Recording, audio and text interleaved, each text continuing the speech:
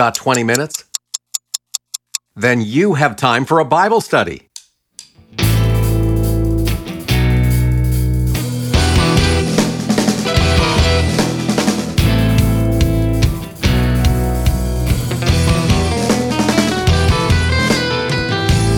If you confess the Lord, call him up. If you confess the Lord, call him up. Welcome to another episode of 20-Minute Bible Studies. Romans 10:17 says that faith comes by hearing, and hearing by the Word of God. Over the next several minutes, you're going to hear an important message directly from God's Word and have your faith and knowledge increased. All you have to do is listen. Now, here are your teachers. Hi, everybody. Thanks for joining us. I'm Jordan Pine. Today we are going to study a well-known passage of the Bible where our Lord Jesus Christ teaches about the new birth. Yet this passage is often misunderstood, and its interpretation has been a cause of division within the church. Join us now as we listen to the Word of God. The Gospel of John, chapter 3, verses 1 through 5. Now there was a man of the Pharisees named Nicodemus, a ruler of the Jews.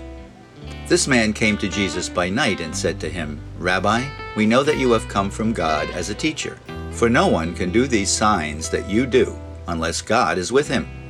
Jesus answered and said to him, Truly, truly, I say to you, unless one is born again, he cannot see the kingdom of God. Nicodemus said to him, How can a man be born when he is old? He cannot enter a second time into his mother's womb and be born, can he? Jesus answered, Truly, truly, I say to you, unless one is born of water and the Spirit, he cannot enter into the kingdom of God. We begin with the SPACE method. SPACE is an acronym. SP standing for speaker, A for audience, C for context, and E for explanation. We created this acronym to remind Bible students to consider the speaker, audience, and context before attempting an explanation or interpretation of the scripture being studied. Let's use it here. Okay, so let's look at who the speaker might be. Here it's clearly our Lord Jesus Christ, according to verse 2. It says, A man came to Jesus secretly by night, calling him Rabbi, which is a title Jews used to address their teachers and show respect. Great point. The fact this was a Jewish teaching moment is very important. Next, let's look at who the audience might be.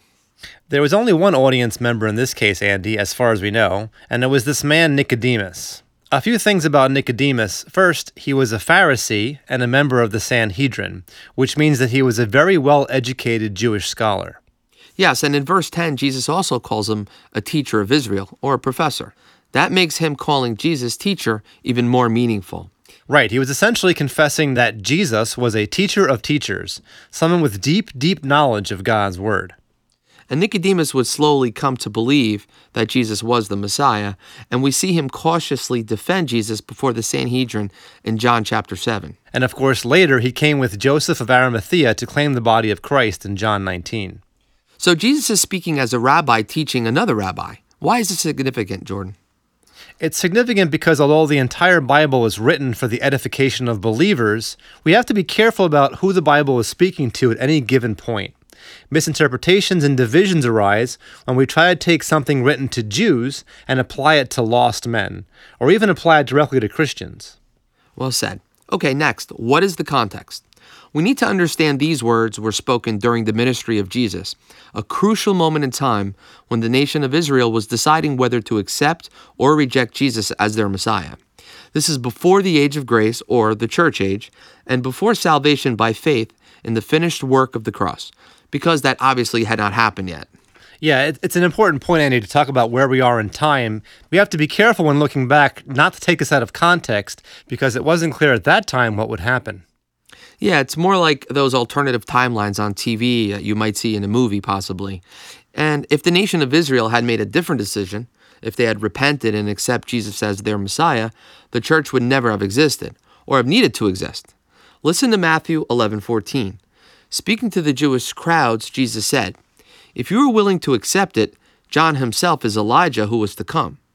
In other words, the prophecy of the end times where Elijah precedes the Messiah would have been fulfilled and Jesus would have instituted his kingdom at that time. Yeah, I don't want to gloss over that too quickly, Andy, because I'm not sure if our listeners are picking up on it. It really is a strange sort of time paradox there. And just going back and thinking about it, dwelling on it, praying about it even to get the understanding, because there's a couple of moments in the scriptures where Jesus says, and also the Apostle Paul implied this, that if the Jewish people had accepted Christ as their Messiah, history would be totally different. As you said, John the Baptist would have been Elijah, who was prophesied to come before, Christ comes as king. Right.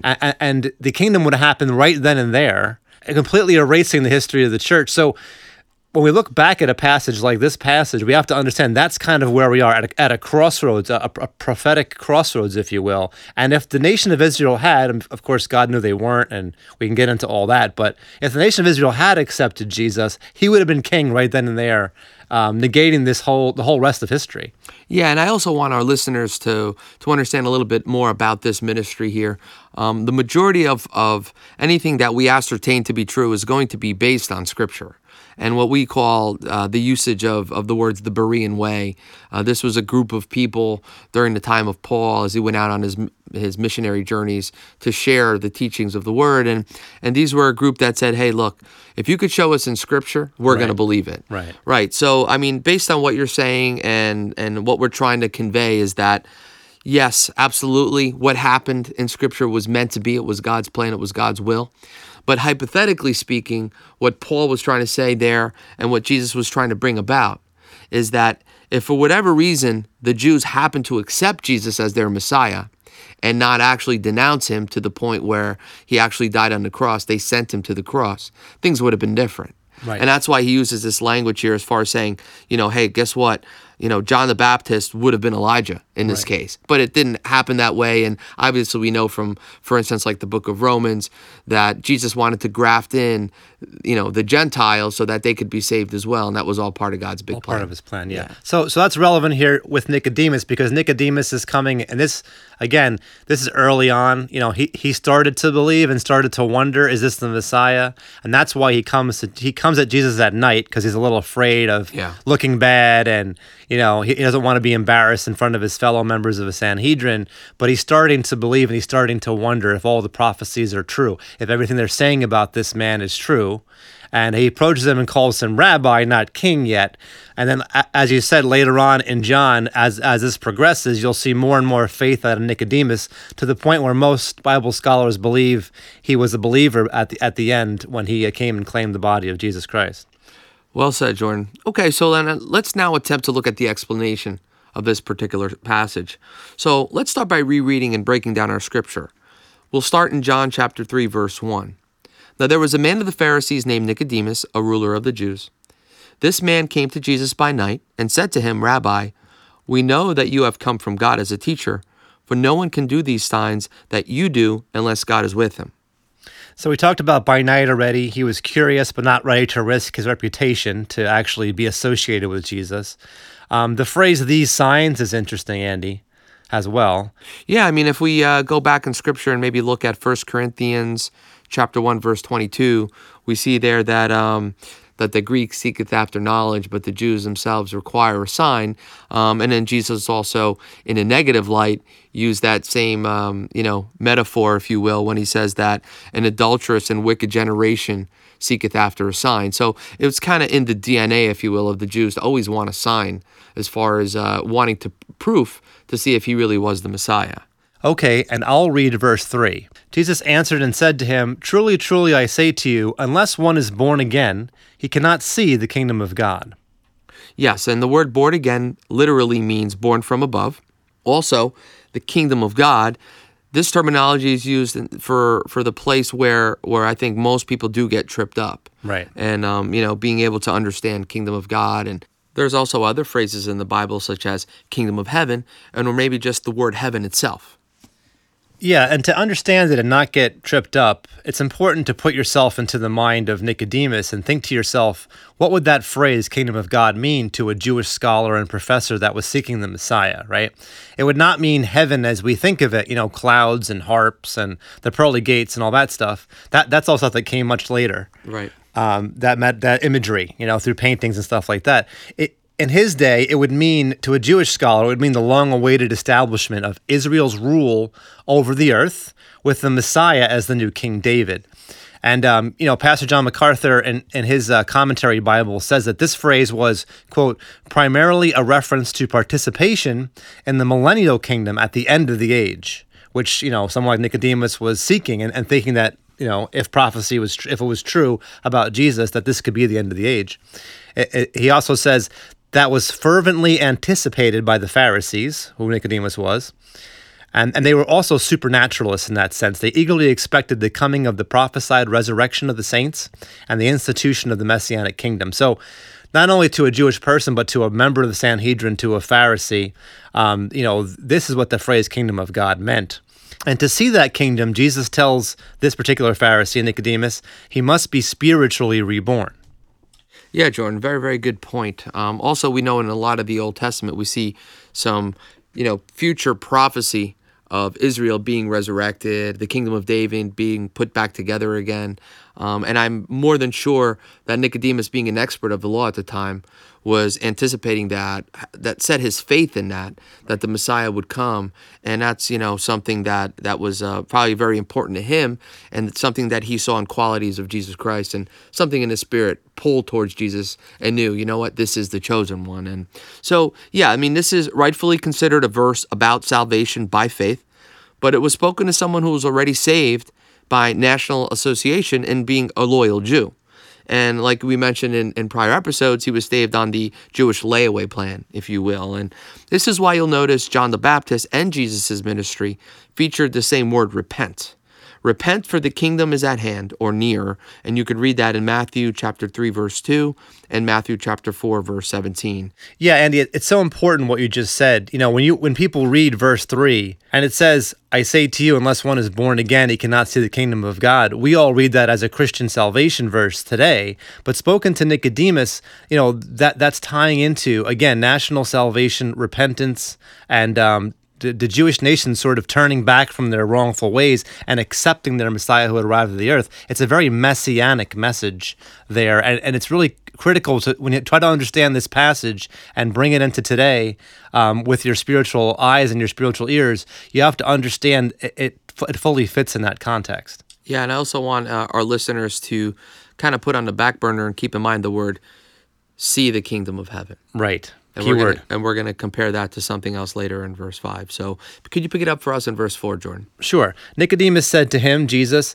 how can a man be born when he is old? He cannot enter a second time into his mother's womb and be born, can he? Jesus answered, truly, truly, I say to you, unless one is born of water and the Spirit, he cannot enter into the kingdom of God. Okay, so here we see right away there's a difference in what Jesus is comparing, and there's obviously different ways to go forward into this phrase, the kingdom of God. Jesus is saying in verse 3, one cannot see the kingdom of God. Right. And in verse 5, he's saying one cannot enter, but yet there's different ways to lead towards that. So could you maybe talk about that a little bit and explain to our listener why that's critical, why that difference should be noticed?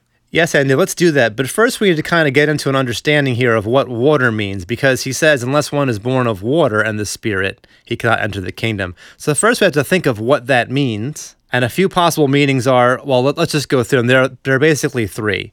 Number one, you could take that as meaning being literal, and it refers to, let's say, physical birth. So water is the amniotic fluid. And of course, we're born of the Spirit. When we believed in Jesus, we were born of amniotic fluid when we were born of our mothers. So given the context, that interpretation could make sense. And Nicodemus obviously was confused and thought that way too. He said, how is a man supposed to enter a second time into his mother's womb and be born? So he was definitely thinking of the physical birth.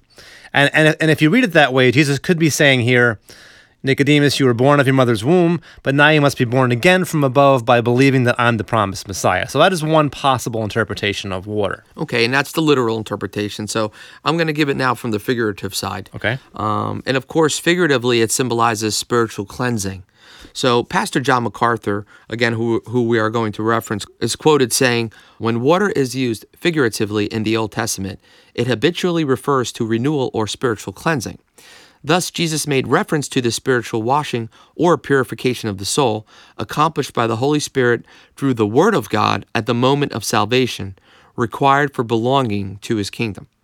So the idea that water is being used figuratively can be supported because later in the chapter, in verse 8, Jesus also makes spirit figurative. And he says, quote, "The wind blows where it wishes, and you hear the sound of it, but do not know where it comes from and where it is going. So is everyone who is born of the Spirit." In the New Testament Greek, spirit and wind are both forms of the same Greek word pneuma, which means a blast of air. Now, Jesus could be saying Nicodemus must be born of wind and water, born from above, and also cleansed. So in summary, Jesus could be saying that Nicodemus must be born of wind and water, or born from above and also cleansed. So that's two possible interpretations. Again, the one is that water is literal and refers to the physical birth. And the second one is that water is figurative and it symbolizes spiritual cleansing. There's also a third literal interpretation, and that is that it means baptism. And this interpretation has led some people to teach that you must be baptized in order to be saved. One thing I just wanted to jump in there really quick, Jordan, and I'm sorry to interrupt. I just wanted to talk about the word saved. And I think that we can probably lead some of our listeners to some of our older lessons that we have on the Mysteries of the Kingdom, the motk.org website. And there's some thorough teachings that we've done in the past regarding the word saved and how there are different types of salvation in the Bible. Right. And then understanding which salvation applies in the proper context, and especially in this one here, being that we're talking about Nicodemus. Yeah, it's very important because there are three problems with the doctrine that you must be baptized to be saved in the traditional sense of that word. First, again, Nicodemus was already saved from hell because he was a Jew. He was saved in a national way. He was saved on the layaway plan. And we've already talked about that in other episodes and in this episode. You know, as mentioned, the message to the Jews was not be saved, it was repent and be baptized. Right, meaning that they were already saved in a spiritual sense in God's eyes. Right, and they had to repent from their bad ways and recognize the Messiah. And there was a reason for that. It's not because they would lose their salvation as a nation, or that they would all end up in a lake of fire, but because God at the time wanted to bring in and introduce the kingdom and have Jesus Christ actually be their king. Right, and another important point for us to note, too, is that the unsaved can't repent. Right, we've talked about this many times. Right. Repent means to change your mind, to turn back, as we Go said back. from It actually means go back. Go back. You know? And of course, the unsaved were never on the road to begin with, so they can't turn back, right? Exactly. And then number two, the second reason why there are problems with the doctrine of you must be baptized in order to be saved is that if you say that to people today, it adds works Exactly. to the gift of new birth, the gift of salvation. That's contrary to Scripture. Ephesians 2:8-9, for by grace you have been saved through faith, and that not of yourselves, that is the gift of God. Jordan, might I just, again, interject for a second? I just wanted to bring about a very important point, that if the reader themselves, whether it's a new Christian or someone who's been studying the Word of God for their entire life, if they don't understand the differences in salvation and what those salvations are, they will constantly see the Bible contradict to the point where they actually, it'll cause themselves to have confusion in their doctrine. Right. And then what happens is there is a rift. There are divisions in different denominations, specifically because of scriptures like this. And we're praying and we're trusting that the more listeners focus and kind of follow us down this path, that we will show you that if you look at the original Greek and the Hebrew, there's actually different salvations that the Lord Jesus Christ teaches, but it depends on the context, and it depends on what type of salvation. Right. Is it the spirit, the soul, or the body? And again, these are topics that we will talk about much more in the future, and we suggest you please go to our website, motk.org, and look up the Keys of Three and also the three salvations there in our archive. Right, motk.org. That's where we keep all the deeper studies and the longer form studies that we've done and will continue to do, all available for free. And what you're saying exactly applies to the third problem with the doctrine, because the language changes, and you've already pointed this out. In verse 3, unless one is born again, he cannot see the kingdom of God. In verse 5, unless one is born of water and the Spirit, he cannot enter into the kingdom of God. So I think in this interpretation, if water is literal and it means baptism, then Jesus is saying something very interesting we have to pay attention to based on his shift in language. He's saying that an unbelieving Jew would not see the kingdom. A believing Jew would be reborn of the Spirit from above and be able to see the kingdom, but possibly not enter. And a repentant Jew who had been baptized could earn the right to enter that kingdom. Right. And again, this is not the spiritual salvation that the church today is what we're looking to share as far as a gospel to the lost man. This is a salvation for Israel so that they could finally have their promised land, they could live at peace, and they could finally have their king come from God, their Messiah, rule and reign over them and protect them against the enemy. Right. And Jordan, this would apply to us as Christians today. Baptism is our first act of obedience as a believer. It's a public symbol of our association with Christ's death and resurrection. Yes, it's the first good work of a newly reborn person that counts towards qualifying to enter the kingdom. Yes, and the only difference, today there is neither Jew nor Gentile according to Scripture. There is no national salvation, but only individual salvation. We all must believe first and be saved to pass from death into life. This is our rebirth. Excellent. So in conclusion, this passage from John chapter 3 does not teach you need to be baptized to be born again, but it may teach you need to be baptized to enter Christ's kingdom. If you're a believer who's not been baptized yet, you may want to prayerfully reconsider that. And that's our lesson, which means we have just a few minutes to explain our initiative, Get 20, Give 20. Get 20 is our reminder that you can get a 20-minute Bible study anytime you like by visiting our website. We archive all lessons and make them available for free at 20minutebiblestudies.org. You can listen online or download them for later or even subscribe to the podcast version and have new lessons automatically delivered to your favorite smart device. Even more important, our website is the place where you can join in our Bible studies by sharing your comments and asking any questions you may have. And we have a growing Facebook community and a discussion forum. When you're on our site, you should also sign up for email alerts so we can let you know when new lessons have been added. Also, when you sign up for email alerts, our first email back to you will include a link to a special series we put together titled 10 Mind-Blowing Things You Didn't Know Were in the Bible. It's an eye-opening set of Bible lessons, and it's our little thank you for joining our online community. It's all online at 20minutebiblestudies.org. Or, if you don't want to type so much, 20mbs.org will get you there faster. Moving on to Give 20. This is our special initiative to reach as many spiritually hungry Christians as we can. We know so many Christians find it hard to make time to study God's Word and then feel guilty they're unable to do it. Studying the Word of God is so vital to our spiritual growth, and yet it can be so hard sometimes to find a good study group and then attend that group on a regular basis.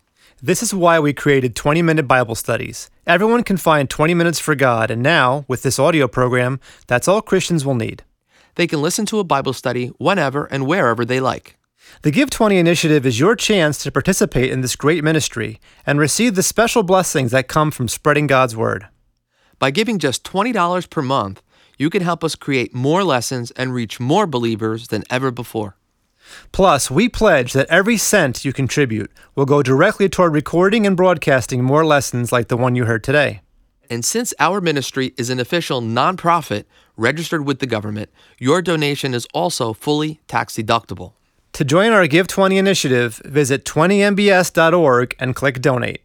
And finally, 20-Minute Bible Studies is a ministry of Mysteries of the Kingdom, a nonprofit organization dedicated to educating Christians in preparation for the return of our Lord Jesus Christ. If you liked what you heard today and want to go deeper into God's Word, we strongly recommend you visit the website of Mysteries of the Kingdom, motk.org. Yes, these radio studies are just 20 minutes, but our MOTK lessons last as long as needed to fully understand whatever passage of Scripture we're studying. So if you're interested in learning more about what you heard today, you'll definitely want to check out our in-depth, multi-part studies, which are available for free at motk.org. Thank you so much for your 20 minutes. I'm Andy Baylog. And I'm Jordan Pine. May God bless you. Jesus, can't stop. I'm praising His name. No, I just can't stop. Thanks for joining us for another 20-minute Bible study. Special thanks to the family of Pastor Gary T. Whipple, to Abundant Life Worship Center for the music for our show, and to Tom Pine for our scripture reading. Until next time, may the word of Christ dwell in you richly. Stop. I'm praising the name of Jesus. Can't stop. All rights reserved. Mysteries of the Kingdom Incorporated.